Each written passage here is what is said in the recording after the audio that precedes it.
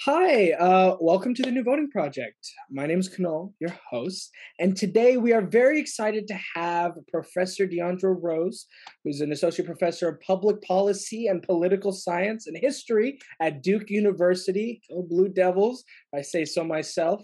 You are also the director of Polis, the Center of Politics at Duke University, and the co-director of North Carolina Scholar Strategy. Your research primarily focuses on U.S. higher education policy, political behavior, the development of American politics, and the politics of inequality, which are all fascinating and very current topics these days. You're also the author of Citizens by Degree, Higher Education Policy and Changing Gender Dynamics of American Politics.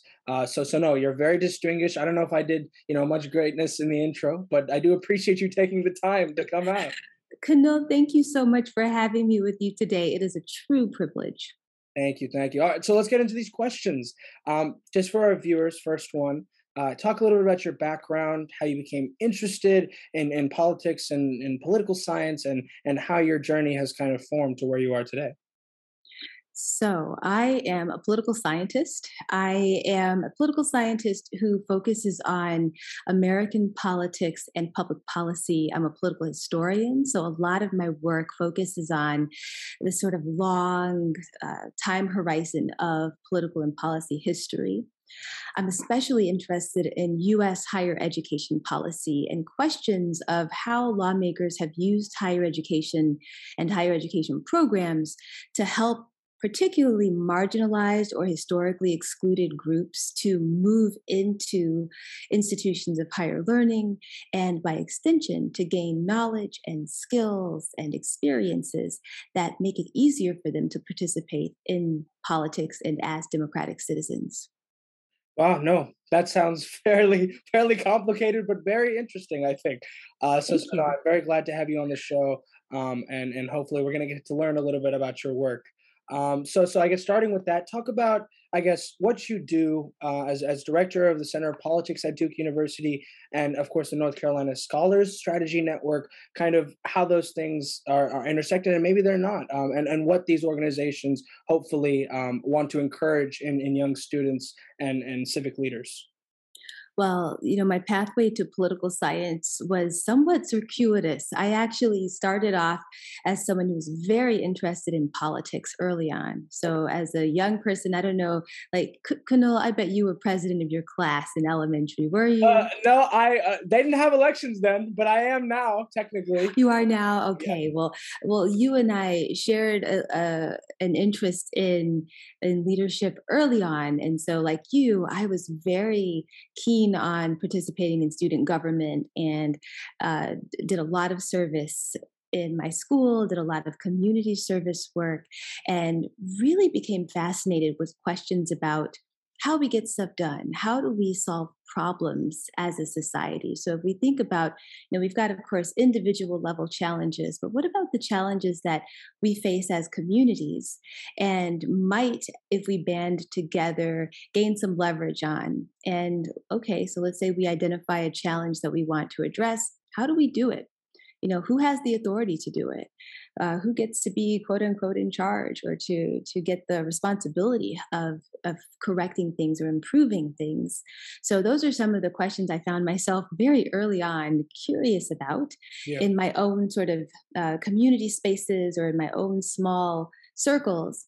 And then as I became sort of progressed in my schooling and started doing work with local political leaders. And so I was also very interestingly, I love politics, but I also loved research. So Okay. no matter what I was working on or had a new idea or a new passion, I immediately made a beeline to the library to do some research. Okay. And so I started to do research actually as an intern for a legislator in the state of Georgia. And early on realized that I loved thinking about issues that had policy implications or thinking through policy possibilities as mechanisms for solving problems or addressing challenges.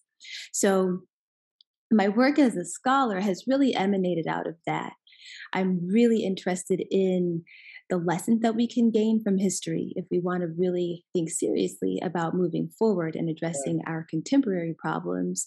So, the kind of work that I do in the North Carolina Scholar Strategy Network is just a fabulous confluence of those interests. So SSN is part of this broader federal organization that seeks to connect researchers with policymakers, journalists, and other advocates, and particularly policy advocates, in Mhm. hopes of helping to generate evidence-based public policy. Right. So you might think, well, all policy is evidence-based. Well, not always. Yeah. There are lots of lots of Very things rarely, actually, I think it's like, evidence-based. is it even a thing? Exactly. Yeah. Like, how often does it happen? um, there's so many instances where experts, people who actually study the areas or the issues that are critical for thinking through a particular policy challenge or policy area, oftentimes those voices are not on the front lines as lawmakers Yeah. are making decisions about what to do with policies. And so this organization it's to be honest, it's revolutionary because it seeks to bring researchers, typically we're university-based researchers who are interested in playing a role in helping to generate great public policy. And so, Right. we actually find ways to translate our research into formats that can be accessible, not just to our colleagues in seminar rooms or at conferences, but actually, to make the research legible to the broader public. We do a lot of memo writing. People in the organization have organized working groups where they've connected with legislators. We've had really nice mixer events where we've compiled or we've organized and brought together panels of lawmakers and scholars to talk about the work that they've Right. done collaboratively. And it's really inspiring, actually. Um, One of the things that actually grew out of SSN was something that has really changed my work at Duke and something that my students do in their classwork. So my colleague, Professor Nick Carnes, and I, for a few years, co-directed Scholar Strategy Network here in North Carolina.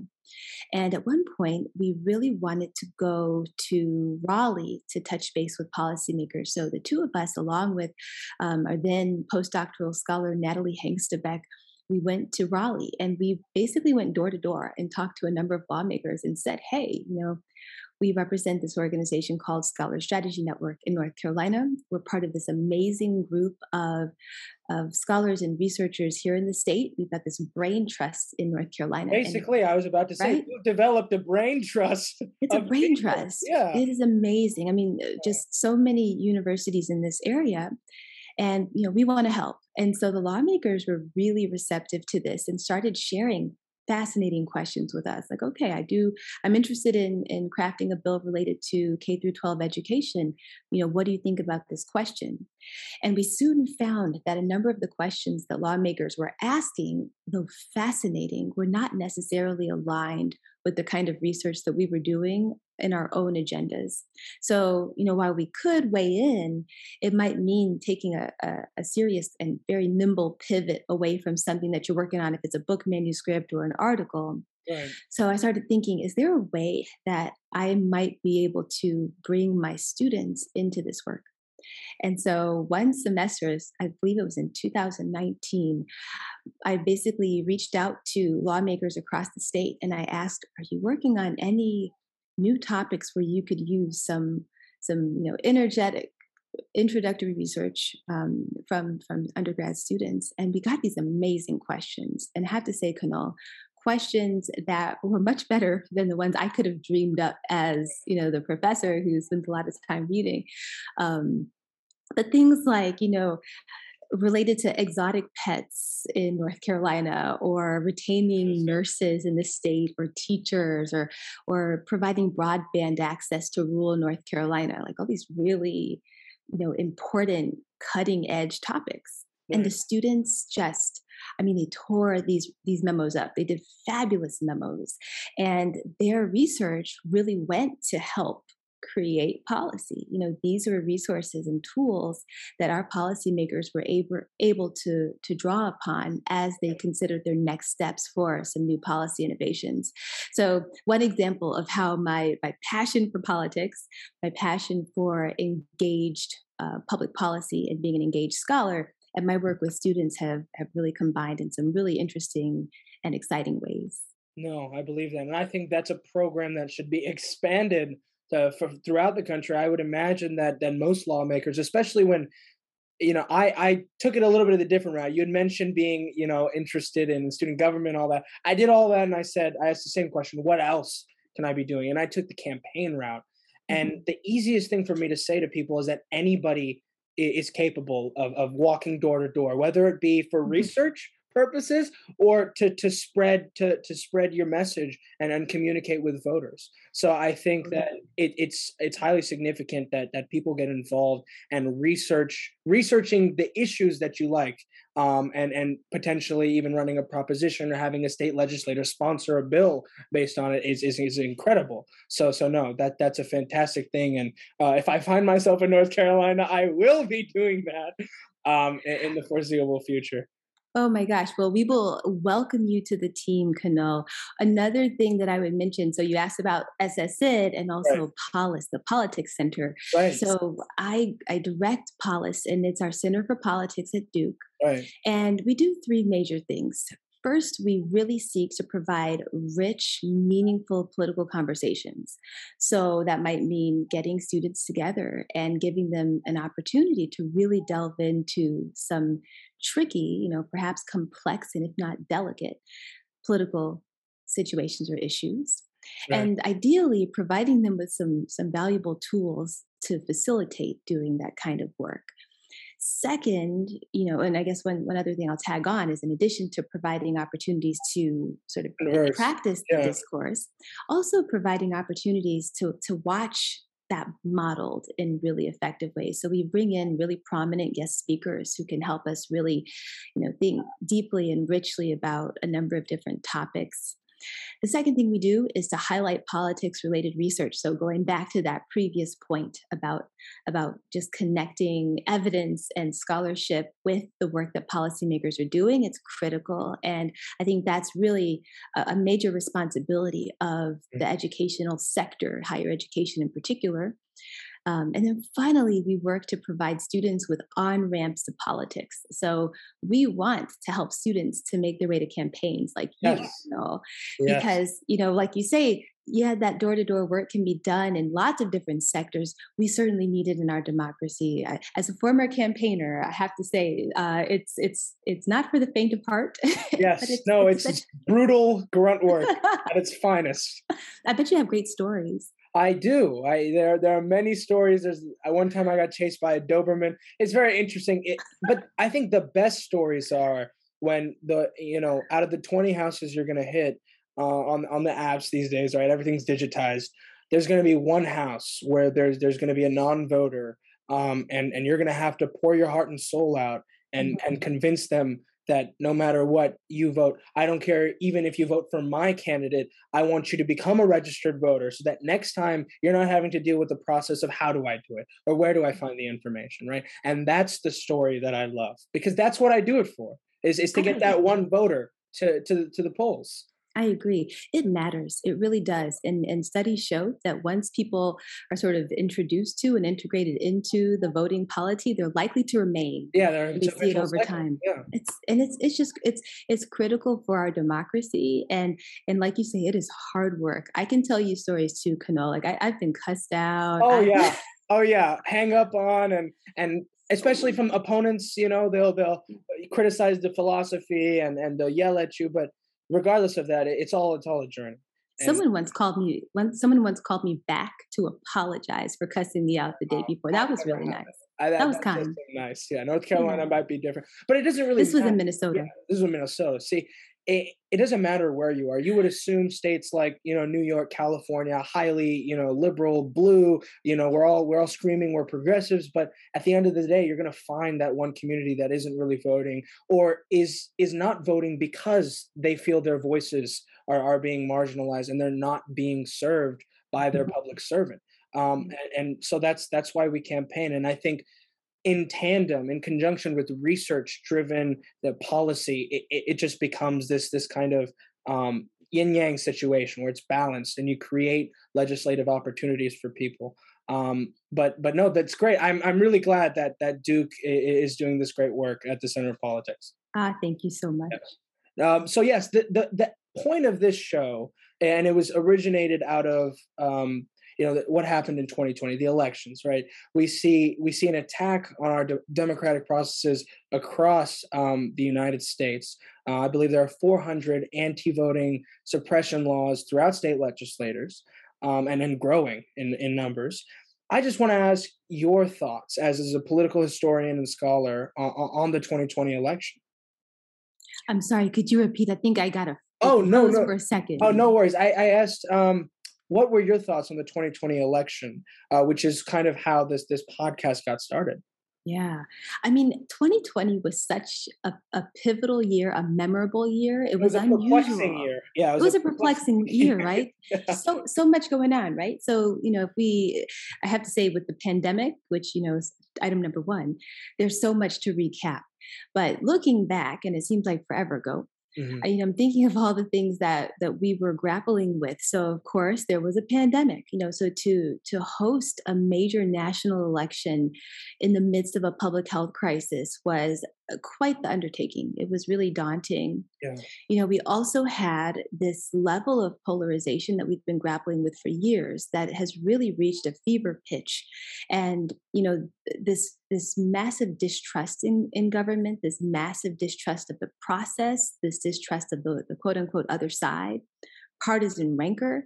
And we oftentimes talk about the distance between the parties, but there are also these really important, not insignificant distances within each party as well.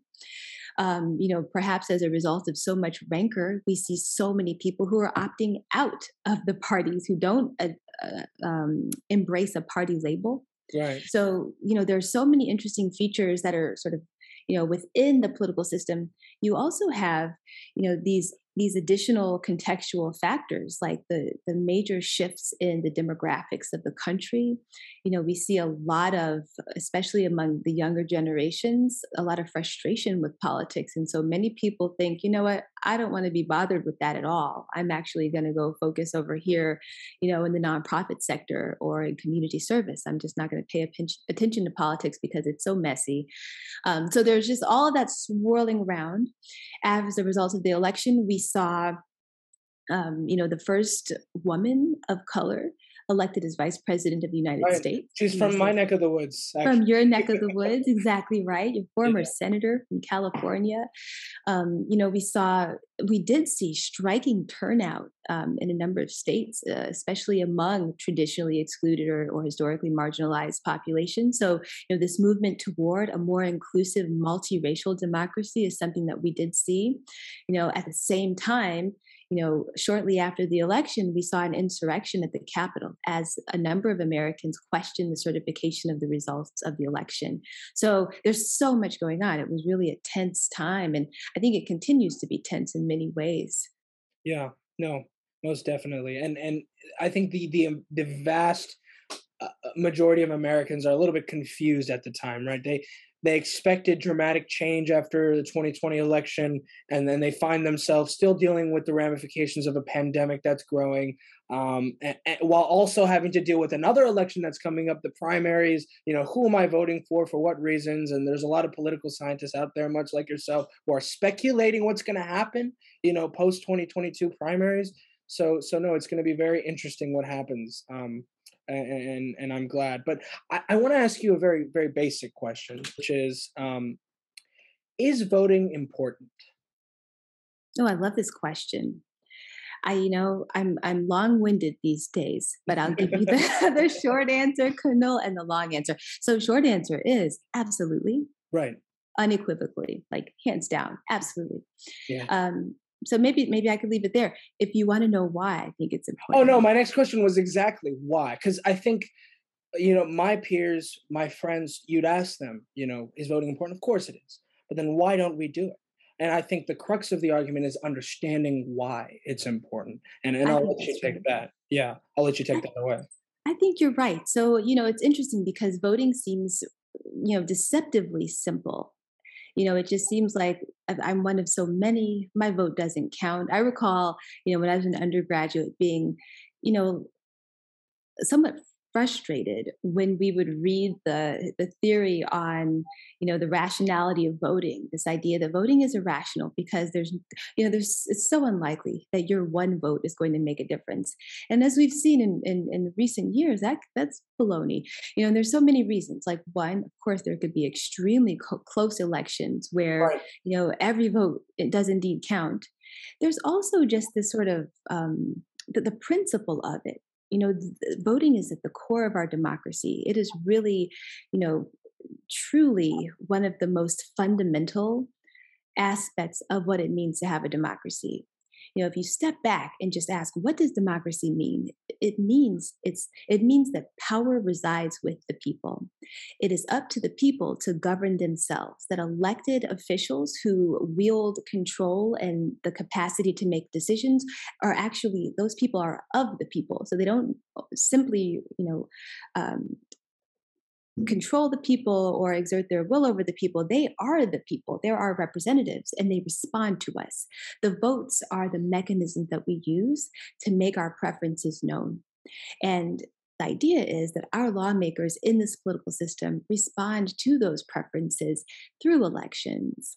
So, this idea that there might be significant segments of the population that sit out of elections and whose voices go unheard or underheard, maybe they're muted, that's problematic because it really shapes the messages that are being incorporated into lawmakers' decisions. So I spent a lot of time I teach a course called Political Analysis of Public Policy. Hmm. And one of the you know, points of departure in this class is to really think about what does the political process look like? Yeah. Really just break it down to Yeah. key Yeah. Yeah. Yeah. steps, No, no, right? I fundamentally agree with that. No, do continue. Yeah. Do continue. Well, Kunal, I'm lecturing, so you gotta be, feel free to be like, No, cut no, her no. off. I'm taking the lecture. I think it's great. What I would add to that, I think, is the process, right? Most people assume that when we talk about elections, it's specifically referring to federal elections. But the way I like to break it down is how local elections matter. You mentioned how a couple of votes can determine an election. I've been in those races where it's a couple hundred votes that So determine true. elections, and Yes. most folks don't realize that it's your district attorney that's really going to determine your criminal justice system. It's your mayor and city council that's going to make sure the roads are paved and the lights are turning on and our, electricity isn't gridlocked. California has a very large issue with that. It's also our board of supervisors that determine our county budgets so that money gets funneled down into communities to ensure that hospitals and homelessness is addressed. So Exactly it's right. crazy to just break it down, and that's what the story I like to frame is. That's the narrative. Is you I need to love it. vote to elect those people. Kunal, I want you to come and guest lecture in my class. Like, you can come and join us. We can take the show on the road. Question for you. Can Yes. you guess approximately how many elected offices are there in the United States? You had to guess. I don't know. I I guess modestly, maybe a couple 100,000, but if I'm being honest, maybe even millions. I don't know. That's a really good guess. Yeah, 500,000, 500,000. approximately 500,000. Very Yeah. good.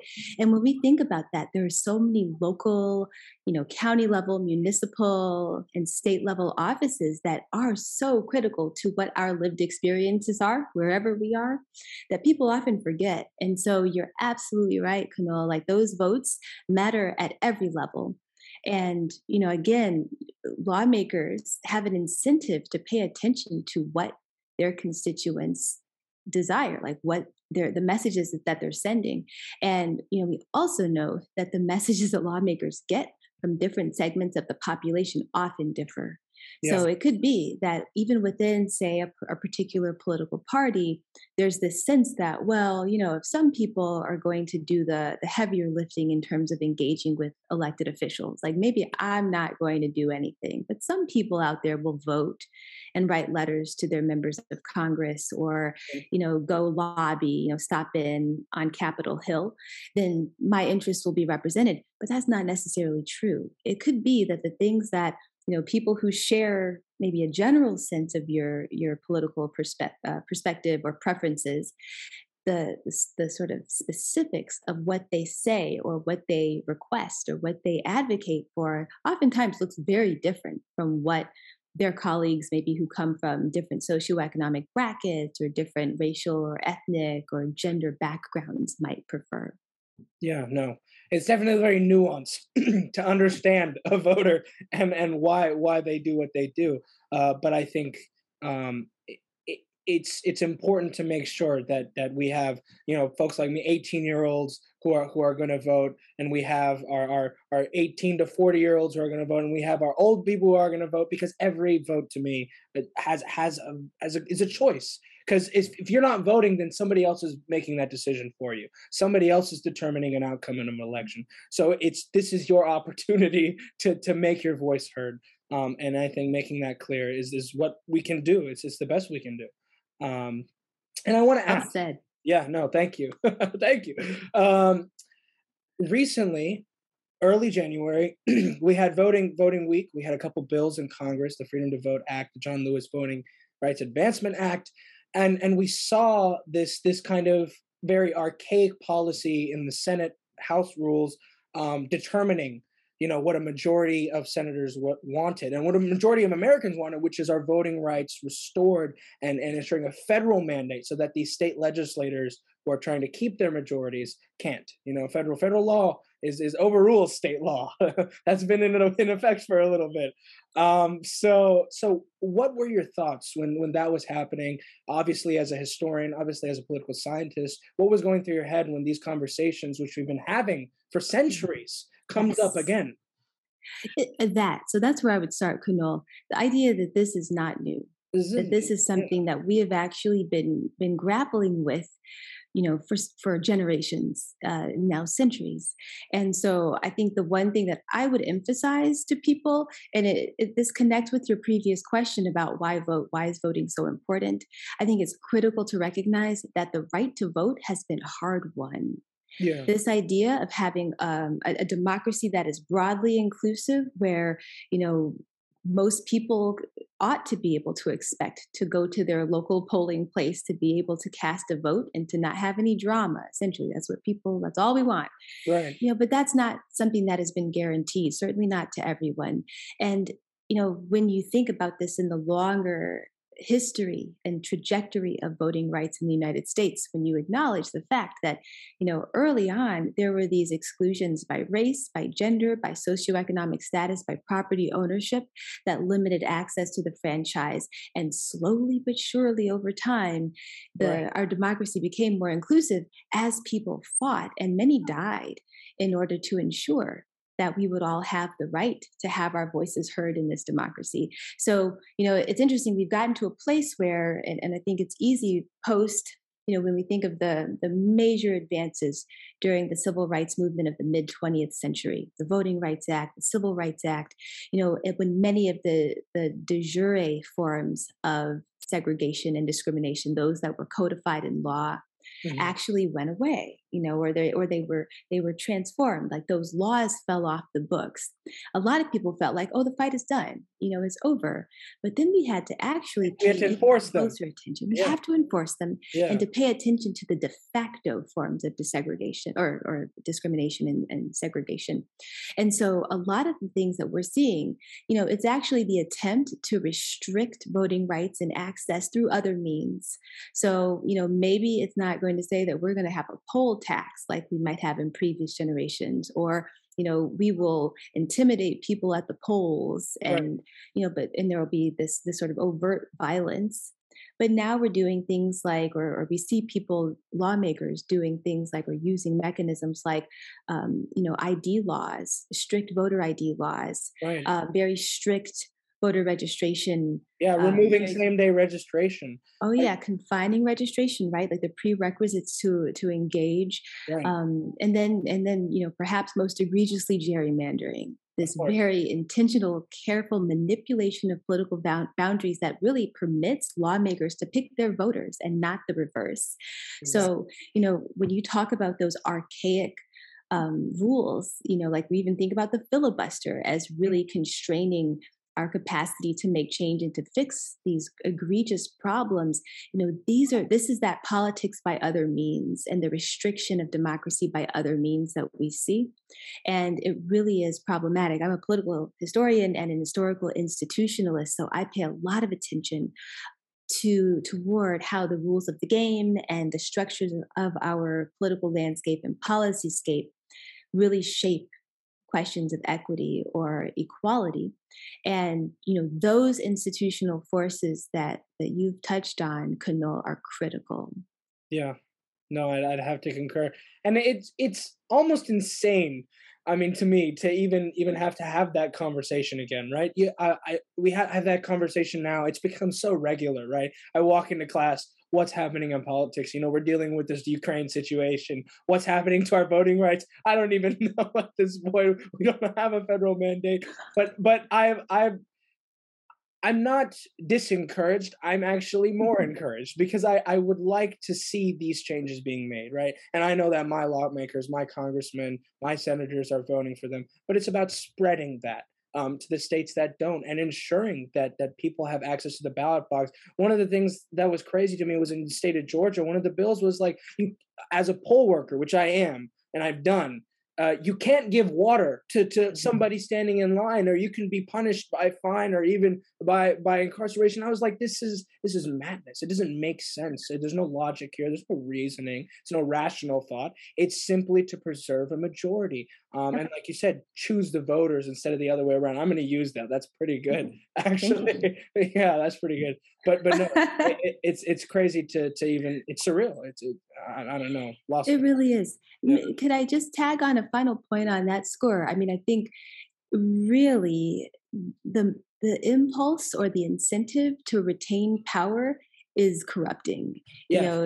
And I think sometimes we underestimate, and it's interesting. I mean, if you think about the fact that so many people hold such high mistrust of government and elected officials Nowadays. Yeah. Nowadays, Yes. particularly since Watergate, so we've seen this Yeah. build over the years. But what's interesting is, and maybe I'm just, maybe it's just me, but I do feel like people, I don't know that we're quite as um, negatively predisposed to think of our lawmakers as being so sort of egregiously committed to restricting voting rights or doing things that are just so egregious to retain power. Like, I still think there's this level of kind of like surprise and shock when we get a sense of just what people are willing to do to retain power. And I think that's, as we think through legislative reforms and sort of broader systemic reforms that could address some of these challenges. I mean, people are talking about big ideas like rethinking how we vote in the United States. So maybe instead of having a system with, like single member districts, which we have, thinking through, some other form of voting, like rank order voting or ranked choice or advisory voting, right? Like just like really truly going back to the drawing board. And I think for me, as someone who has the luxury of spending a lot of time thinking about policy solutions and thinking big about policy solutions, options like that, where we might actually take a time out and just imagine if we were to start fresh and to reform the system without any assumptions about what's possible, without any, just sort of knocking things off of the table before we really grapple with them. But if we really thought big, like what could we do? What kind of system should we develop in order to maximize the probability that everyone will be able to come to the table and will be able to participate? What would it take? Might it be an election day holiday? Might it be reforming how we organize the drawing of political districts? Maybe we don't have lawmakers draw their own districts anymore. Independent commissions. Independent commissions. Yeah. Like, what lessons might we take from other democracies or other democracies around the world? Like, I just think there are so many ways that we could, our system is great. It's been doing, wonderful things since the founders crafted it. It doesn't mean though that it doesn't need to be tweaked and to evolve with the change. To evolve, to be renovated a little bit. Exactly. In political science, there's a term that we talk about in relation to policies called drift. And it's this idea that over time, as society changes and as the sort of look of the people evolves, oftentimes because of demographic shifts, we can fail to update policies to fit with the changes in society. And as a result, they're not nearly as effective. I feel like we've got some kind of drift going on here in our political institutions. We've had some really important changes in our polity, and we have not updated our political institutions in ways that suit our contemporary needs. And we really have to do that if we want to if we really take our democracy seriously and we value it, which we do. We really have to move away from the system where we're entrusting people who do have a conflict of interest. They have an interest in retaining their power, and oftentimes they're in the seats to make those institutional decisions. We've got to find some way of actually doing some stepping back and bringing in people who will be judicious and selfless in helping to address the gaps and shortcomings in our institutions. Yeah, that's pretty good. Yeah, that was well said. Um, but no, I'd have to agree. There definitely needs to be an update, like a huge software update in our current democratic processes. I think across the board, Yeah. whether we're looking at municipal, county, state, we're looking at it all. I think most, I guess, an example that's pretty current in California right now is we had a bill, AB 1400, and it was supposed to guarantee universal single payer healthcare. And it was a big deal. I had the legislator on my show. His name is Ash. He's a cool dude. And unfortunately, it passed appropriations. It passed the health committee, but they didn't get to vote on it because it was Hmm. pulled, just because of the sheer amount of opposition and funding of those candidates, of those state legislators that oppose it.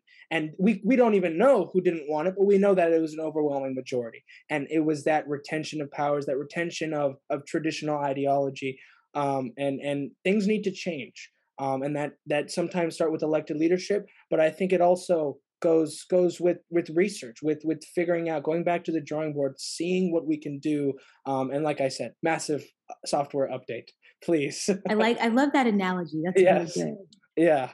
But no, thank you for that. I always like to end the show with one final question, which is, Mm. what is your advice to the next generation, to the graduating class of voters? Like you said, you touched on it. Some of them feel alienated. Some of them are very exhausted. Some of them are ignorant. And what can we do to encourage them to stay engaged, to be involved, and to help tackle these issues that we're facing? Mhm. I think for me, we think about this a lot here at Polis because that's our core objective is to Right. really help the members of our community, and we think of this as the Duke community, but really the broad community, to become engaged, active, democratic citizens, participants as citizens in lots of different ways for the long haul. And so, to my mind, I think thinking big about what it means to be politically engaged to begin with, because I think it's very easy to, we kind of go down these narrow pathways and we think, okay, if I'm going to be politically engaged, that means that I'm the person who's going to be running for office, or I'm going to be the person who is, we tend to pick out one particular thing that we think of as like that's doing politics. And oftentimes it's a lot more diverse than that. Like there's so many ways to engage. It could be, I'm going to think carefully about these issues and I'm going to write a blog piece. I'm going to, go and talk to my lawmakers. I'm going to organize some focus groups and discussions in my community. Goodness knows, dialogue. I'm going to just talk to somebody who's outside of my bubble. That's doing valuable political work Or and start a democracy work. podcast. Or start a podcast, whatever you can do from wherever you sit to make this world a little better, this democracy, a more proper or a truer democracy, I think is critical work. So one, I would say just, thinking really big about what it means to engage as a democratic citizen and to engage in politics.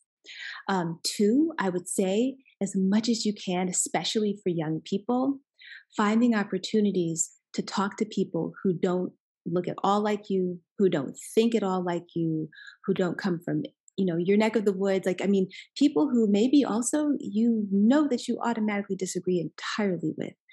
That's a skill I think that we are losing, and we have in many cases few opportunities to develop, is how to engage in meaningful, authentic, perhaps transformative conversations with people who differ from us. We've got to learn how to do it, because that also is, just like voting, it's critical for our democracy to be able to connect with people who don't share our perspectives, because it's that kind of collaboration and basically teamwork that it's going to take to get anything done.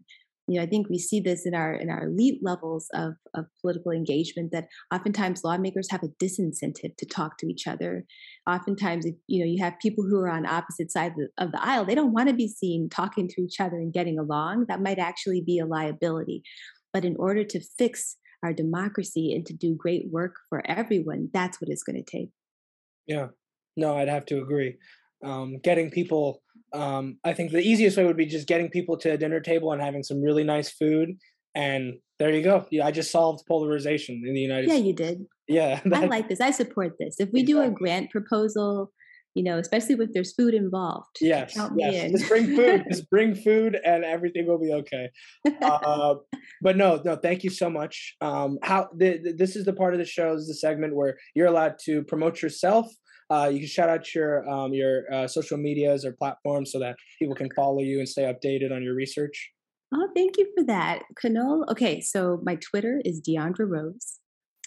I think that's all I have. I know I think I'm on Instagram. You have to forgive me because it's really boring. I think it's Deondra Rose PhD.